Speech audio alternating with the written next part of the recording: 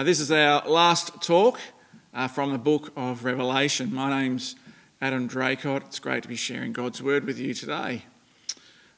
It's true, I poked my poo with a stick. I turned 50. The government sent me my birthday present in the mail to remind me of this milestone. And of course, I'm talking about the bowel cancer test. Is bowel cancer a thing? Well, it's our nation's second biggest killer. Does early detection today increase the chances of beating it tomorrow? Absolutely. As I consider my children's age, I want to be around in the future to provide for them and watch them grow and thrive. I believe it's better for them to have their dad around than not. And so these future possibilities shape my actions today. Because the future, with its possibilities, is before me, the temporary unpleasantness today is doable. And so this is a classic example where my belief about tomorrow affects my behaviour today. And so I poke my poo with a stick. There it is. I need to pray. As I pray, I'm going to ask God to show us the future glory, to give us a focus on what is to come, that we might better endure the present sufferings of this world. And I'm going to pray like Jonathan Edwards did, Lord, stamp eternity on my eyeballs. So let's bow our heads and pray. Father God, we pray that you would show us the future glory, give us such a focus on what is to come, that we might better endure today and the present sufferings of this world.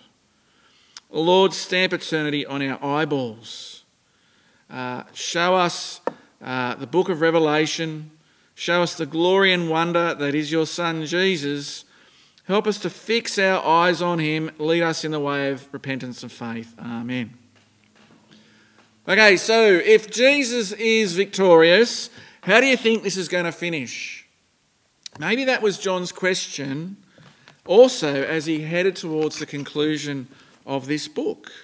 Maybe that's a question that you can pause and consider now and share amongst others. How do you think this is going to end? So hit the pause button. How do you think this is going to end? Go. Well, how did you go? Satan defeated? Yeah. Jesus wins? Yeah. Did you talk about heaven and all that it will be and what it'll be like? I hope you did. What follows now in this Bible talk are a number of surprising things about the end. Some of them are not only surprising but downright shocking. And all of them are important because, remember, what we believe about the future shapes our life today. So here's the first one. Surprise number one. The devil is such a loser, he is even opposed to himself. In Revelation chapter 17, we meet Babylon described as a prostitute. Verse 1, chapter 17. One of the seven angels who had the seven bowls came to me and said, "Come, I will show you the punishment of the great prostitute who sits by many waters. With her kings of the earth committed adultery, and the inhabitants of the earth were intoxicated with the wine of her adulteries." Adultery, adultery, adultery. You get the idea? Then the angel carried me away in the spirit into a wilderness, and there I saw a woman sitting on a scarlet beast that was covered with blasphemous names and had 7 heads and 10 horns.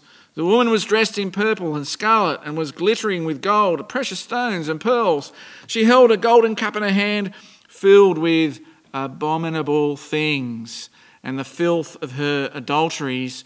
The name written on her forehead was a mystery: Babylon the Great, the mother of prostitutes and of the abominations of the earth. I saw the woman was drunk with the blood of God's holy people, the blood of those who bore testimony to Jesus. And when I saw her, I was greatly astonished. That's John. I bet he was.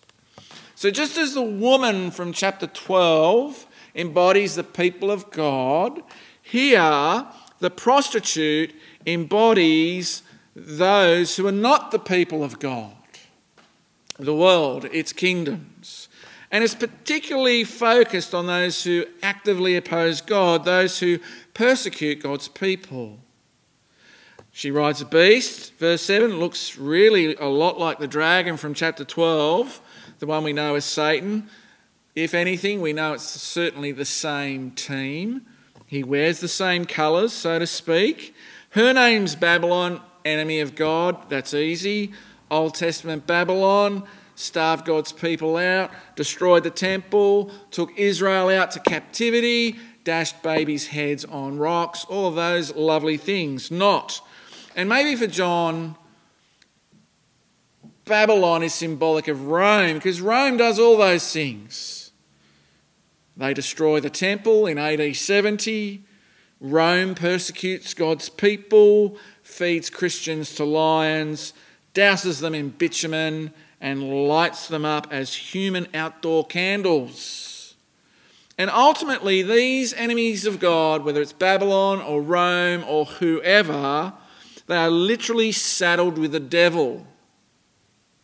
And the devil, through this woman and through the kingdoms of this world, wages war against the Lamb. Look at verse 14.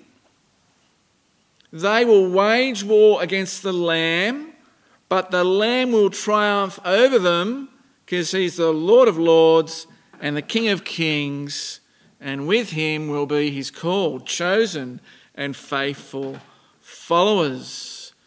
And how does it work out? Oh, look at verse 15. The angel said to me, the waters you saw where the prostitute sits are the peoples, multitudes, nations and languages. The beast and the 10 horns you saw will hate the prostitute. They will bring her to ruin. What? And leave her naked. What? They will eat her flesh and burn her with fire. What? Here it is. Can you see the spawn of the devil eat their own? Here is a self-destructive kingdom. It is a divided kingdom, the kingdom of the devil. Some feast on the corpse that was the prostitute, verse 16, while others, chapter 18 onwards, they're going to lament and they're going to be mourning. Oh no, Babylon is no more. How sad is that? They think it's a sad thing. But can you see, the devil wants nothing good for those who are his. The devil wants nothing good for you, whoever you are. He makes war on everybody, whether it's God, Jesus, his church, and now his allies, those that are his. And he wants to destroy everyone, which is why in chapter 9, verse 11, he's called the destroyer. Not without good reason. And it gets you thinking about the nature of this kingdom of the devil. And is this why self-destructive behaviour is so bad for us? Like greed or lust or immorality or drunkenness or gossip. All those vices really find their origin in the devil. And then it reminds me about character and how character is formed in the company we keep. That bears thinking about as well. If we are asking the Lord to stamp eternity on our eyes, will we see this?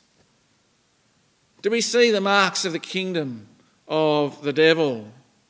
Do we see that in the story of world history, the devil is the biggest loser there ever was, and he wants you to be a loser with him too?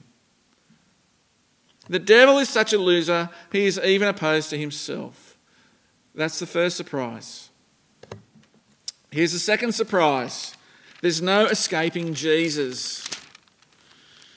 Chapter 14, verse 9. We're going to go back a little bit. Verse 9, a third angel followed them and said in a loud voice, if anyone worships the beast and its image and receives its mark on their forehead or on their hand, they too will drink the wine of God's fury, which has been poured full strength into the cup of his wrath.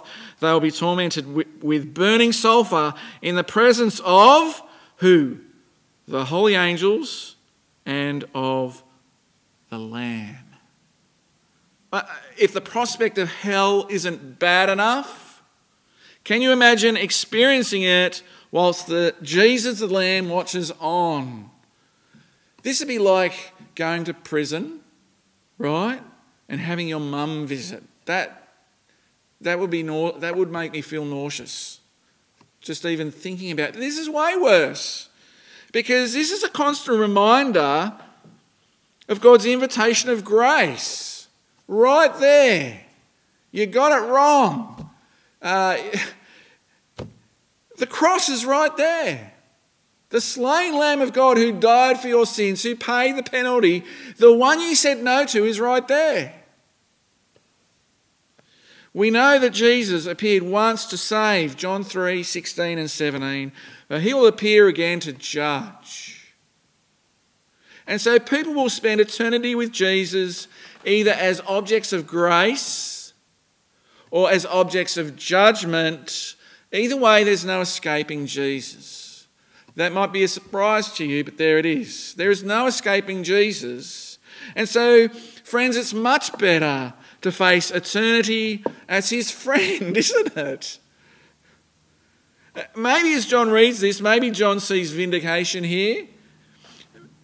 Behind these horrible images, all of them lies this reality that the eternal wrath of God rests on those who reject and oppose him and make war against his people. And maybe John is actually comforted by these images of justice as God's kingdom finally comes in.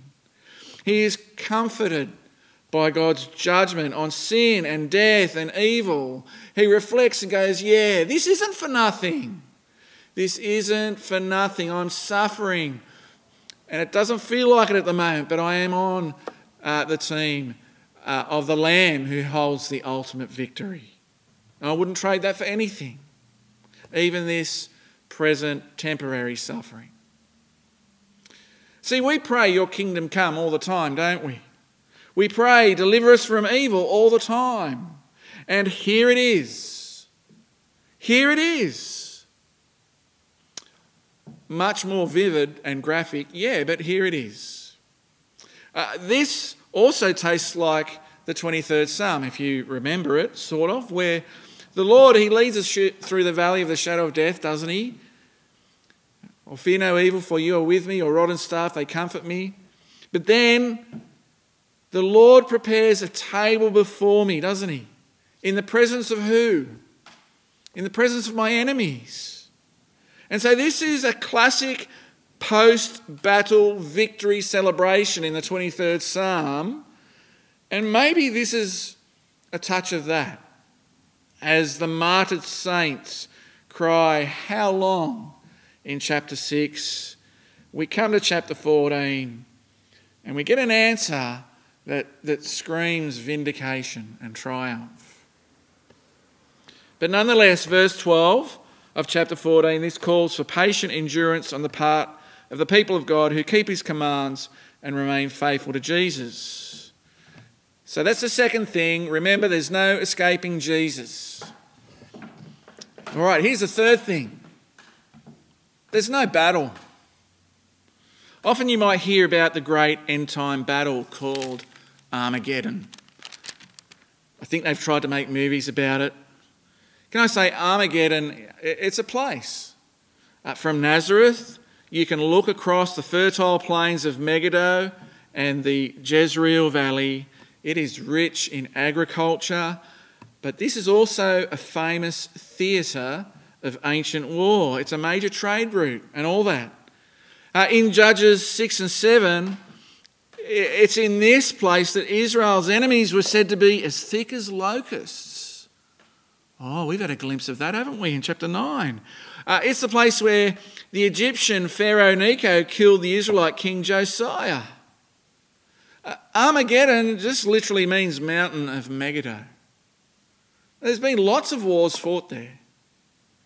But anyway, you want to know about a battle. Okay, well, this is how it happens. Chapter 16, the sixth angel poured out his bowl on the great river Euphrates, and its water was dried up to prepare the way for the kings from the east. Then I saw three impure spirits that look like frogs. They came out of the mouth of the dragon, out of the mouth of the beast, and out of the mouth of the false prophet. Bad guys a bit back. They are demonic spirits that perform signs, and they go out to the kings of the whole world to gather them for the battle on the great day of the Lord Almighty. Look, I come like a thief. Blessed is the one who stays awake and remains clothed, so as not to go naked and be shamefully exposed. Then they gathered the kings together to the place that in Hebrew is called Armageddon. And what happens next? Verse 17, the seventh angel poured out his bowl into the air, and into the temple came a loud voice from the throne saying, "It is done." And then there are lightning, peals of thunder, big earthquake. It's chapter 6 again, chapter 8 again. How many times can the book of Revelation sustain an earthquake? It happens and happens and happens. And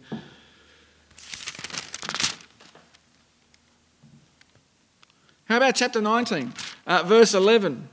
I saw heaven standing open there, and before me was a white horse whose rider is called Faithful and True. We like this guy. With justice he judges and wages war. Okay, now I'm nervous again. But we like him. His eyes are like blazing fire. Ring any bells?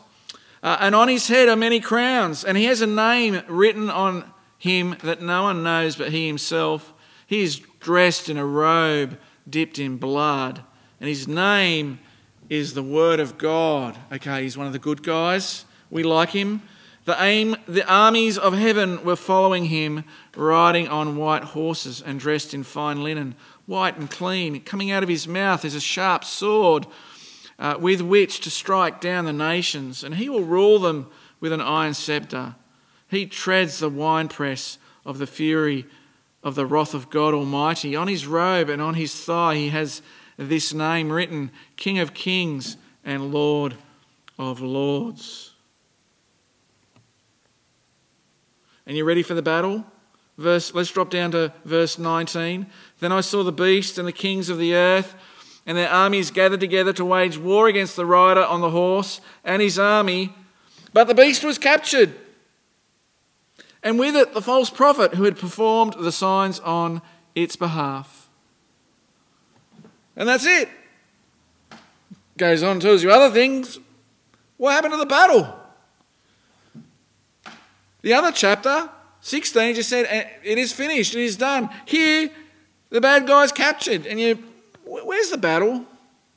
Where's the struggle? Where's the tactics? Where's the strategy? Where's the arm wrestle? Where are the shots being fired and the bombs being dropped? And it's not like that. It's game over. Or chapter 20, here's another example. Verse 10, the devil who deceived them was thrown into the lake of burning sulphur, where the beast and the false prophet have been thrown. They'll be tormented day and night forever and ever. See? It's done. This is just like there's a new game I play at home. It's just like the chicken game. If I've played it with you, you know how much fun, how much enjoyment I take from the chicken game. I'm going to play it with you now. You ready? Ready? Ready for the chicken game. Look at the screen. Go. Did you win? No, I won, didn't I? It's a no contest, right? I won easily. Did you stand a chance? No, you had no chance. But the point remains, I won. Thomas, he loves this game. But can you see, it's kind of like that. There's no end-time battle between Jesus and the devil, like there's this big supersonic, cosmic battle going on. Can you see how pathetic and impotent the devil is? He is the defeated enemy today, today. And because he's defeated today, that has to shape our mindset going into the future. The victory's been won. See the comprehensive power and authority of Jesus. Here's a truth about eternity we need to stamp on our eyes. Maybe instead of playing the chicken game, I've got a different game that I thought you might like a bit better. You ready? It's the same kind of principle, but we'll try this one instead. Ready? Go. Did you look at the cross? Did you look at the cross? When we look at the cross, the point is you don't lose, you win. See, with Jesus we cannot lose. We do not lose, we are with him, we are victorious with him.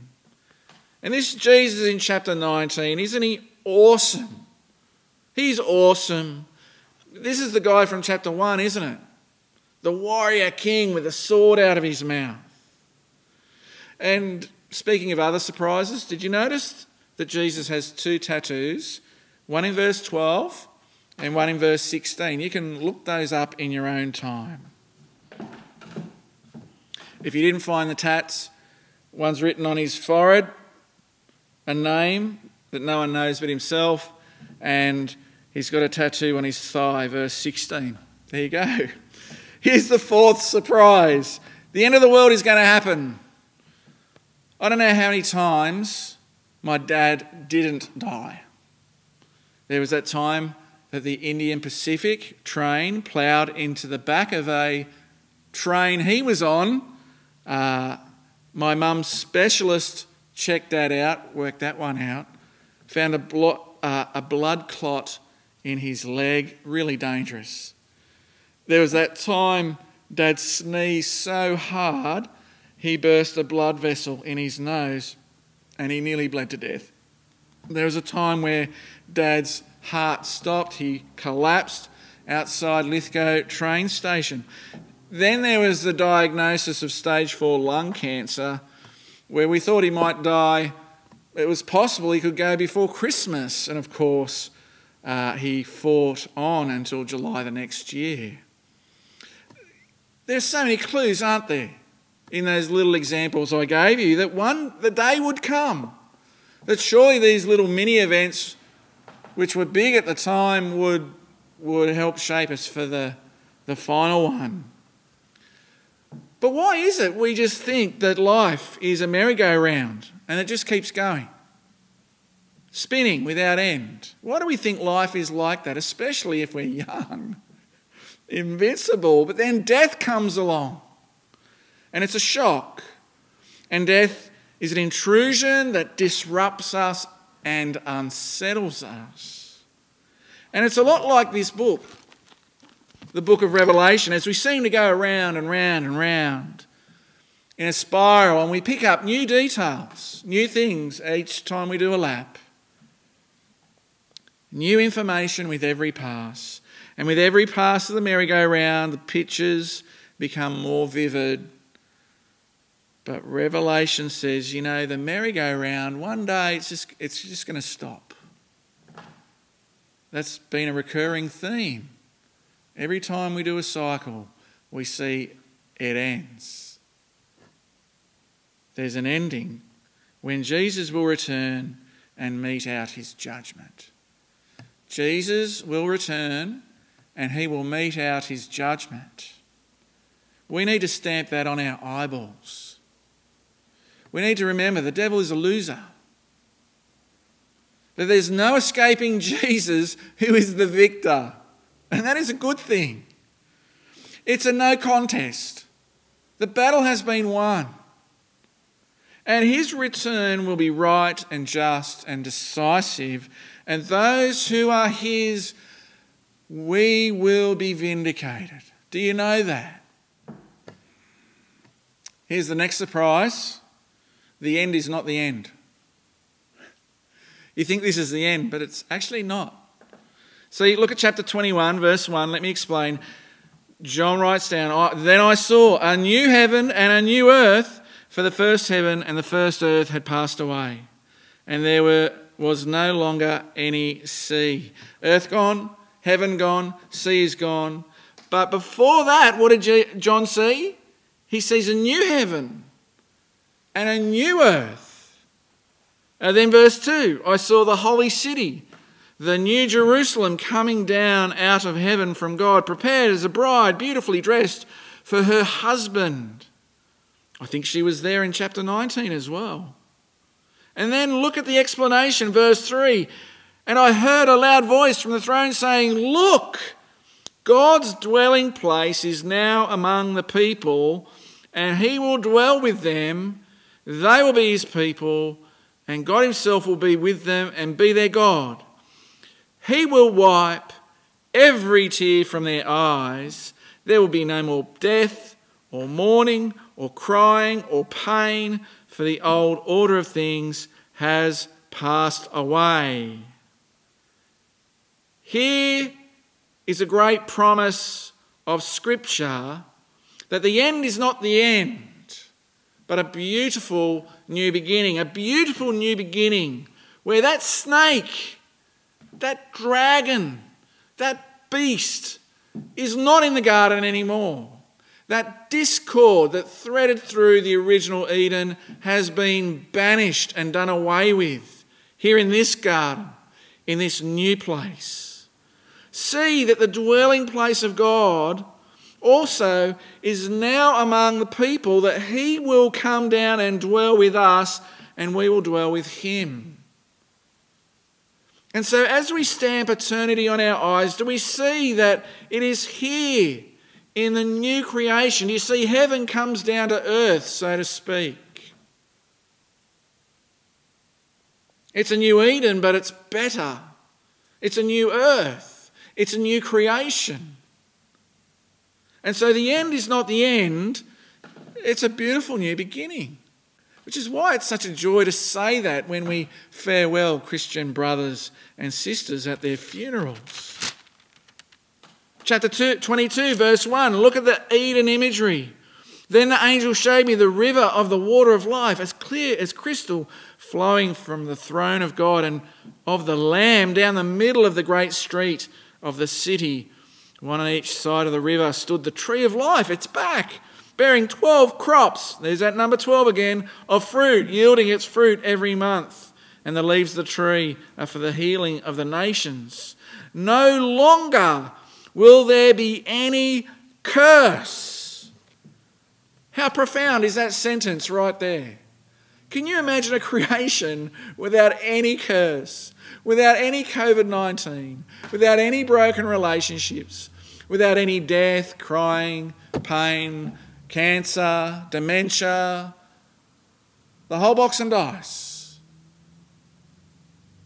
No more curse, because there's no more sin. There's no more evil.